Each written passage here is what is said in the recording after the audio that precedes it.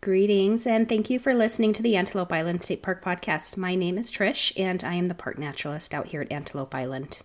So Antelope Island has seen a little bit of growth in our critter population recently, and I wanted to chat about that a little bit. As I'm sure I've talked about before, we introduced bighorn sheep to the island in 2020, and that was when the Utah's Division of Wildlife Resources brought 24 bighorn sheep from Montana, good healthy animals, out to the island, and they are thriving. And after just a couple of short years, we were up to 37 bighorn sheep. Also, about 8 years ago, we brought in 10 bull bison calves out of South Dakota. And I'm sure that I've talked about this before as well, but if you see a big bull bison out here, usually on the north end, right around the visitor center, that has a green ear tag, those animals came from Custer State Park.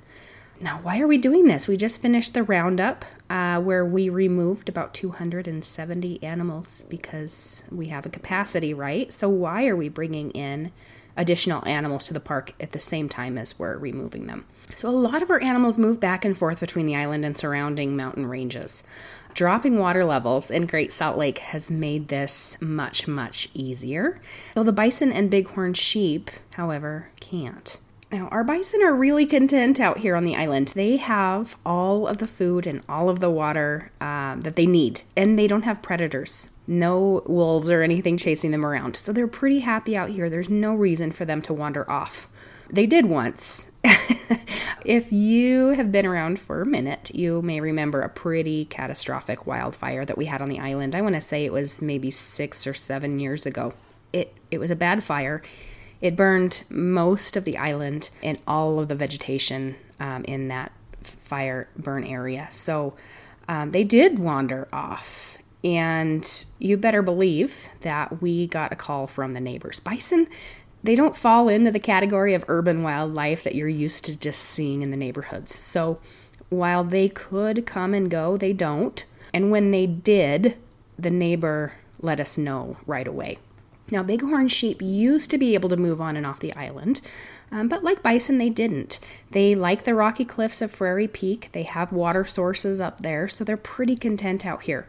Now, having a healthy bighorn sheep population on the island is very important to the state of Utah as a whole. We did have at least one occasion of sheep wandering off and back to the island, and unfortunately, when they did that, they brought back a respiratory illness, and that wiped out the entire herd. You can learn all about our bighorn sheep, how they got here, why they're here, and how they're doing by having a listen to episode number 28 of this podcast. That was just from this September, so fairly recent. Once we realized that the sheep could move back and forth along that dry lake bed into town and potentially bring illnesses along with them again, we built a fence out on the lake bed, and that is to keep them from crossing. And it also helps with the bison and other critters. So the sheep and the bison are trapped here.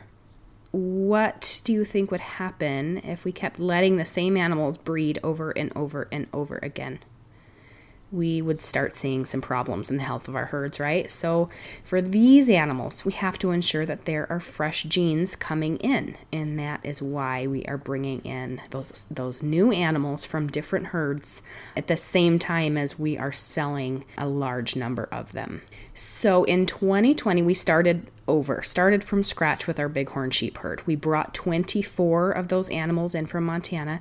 24 animals does not make a diverse enough herd. So just this fall, actually very recently, we received 27 additional sheep out of Arizona. Now, our bighorn sheep are managed by the DWR. Again, that's the Utah's Division of Wildlife Resources. So our park biologist isn't involved in those conversations with coordinating those transfers. But now that we're up to about 65 healthy bighorn sheep on the island, he doesn't expect DWR to bring any more loads of sheep our way anytime soon. We don't carry as many bighorn sheep on the island as we do other animals. Now, bison, however, are managed by the state park. So all of those negotiations and coordinations are done by us. And by us, I mean our biologist, Dr. Stephen Bates. We have a lot more bison on the island than bighorn sheep. A lot more bison create a lot more babies, so it's more important to bring in fresh genes more often. And we try to do that about every 5 years. And the last group we brought in was from Custer State Park, and we have those 10 very healthy, very beautiful, dark, and sometimes cantankerous bison bulls. So make sure you don't approach any animals on the park, but especially the bison. You can identify those by their green ear tags, and some of them are starting to break off, I've noticed. But if you see a green earring on a bull bison, you'll know he came from South Dakota. Now, just this October, we brought in 8 new bull bison calves from a private herd in Kansas. If you came to the bison working this year after Roundup, just that first week in November, and if you took a tour with me, I was pointing those animals out. They were being held in a separate corral for several weeks before we let them out onto the park with the other animals. These calves are still young, under a year old, but they'll be king of the island soon, and they'll be, that big, beautiful, cantankerous presence that you see in those Custer bulls right now. So right now, those new Kansas animals have big floppy yellow ear tags, and there was talk of clipping those off when they were rounded up next October. But until then, and maybe after, you'll be able to recognize those Kansas critters by that yellow numbered ear tag. So what do those conversations look like? Bison calves are either bought or traded. This batch from Kansas was from a private herd, and our park manager bid on animals in an online auction, a lot like our auction. When we are looking for bison, we're looking for strong animals with healthy blood. These are coming from managed herds. We can't risk bringing in animals with illnesses like brucellosis or anything else. So we buy the animals, we go fetch the animals, we bring them home and keep them separate from the rest of the animals for a period of time just to keep an eye on them, and then we let them loose to meet their neighbors. Now, a different conversation is when we arrange with another agency to trade animals. Other bison managers are in the same situation we are, right? We have to occasionally bring in new critters to diversify our genes. So from time to time, we will coordinate a trade with those other managers so that we bring in a handful of their bison and they take a handful of ours. And I understand this is the process for DWR, Utah's Division of Wildlife Resources, as well.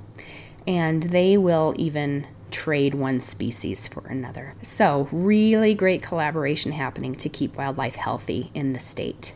So bison and bighorn sheep are trapped here. So it's up to us to keep them healthy and prevent inbreeding by bringing in fresh blood from time to time.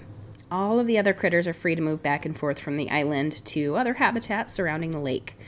The mule deer, pronghorn, coyotes, certainly the birds, they are all able to naturally diversify their genes.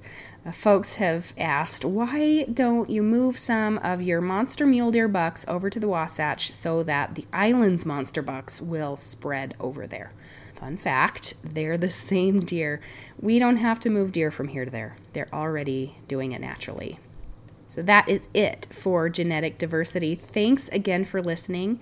If you like what you're hearing, please subscribe and tell a friend. If you have any feedback or suggestions for the podcast, please let me know by emailing me at tackley@utah.gov.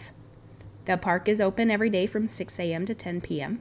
You can find park information, including current conditions, on our website, antelopeisland.utah.gov, on Facebook at Antelope Island SP, Instagram at Antelope Island State Park, Twitter at Antelope SP, and if you're within about 50 miles from our causeway, you can pick up Antelope Island Radio on AM 530.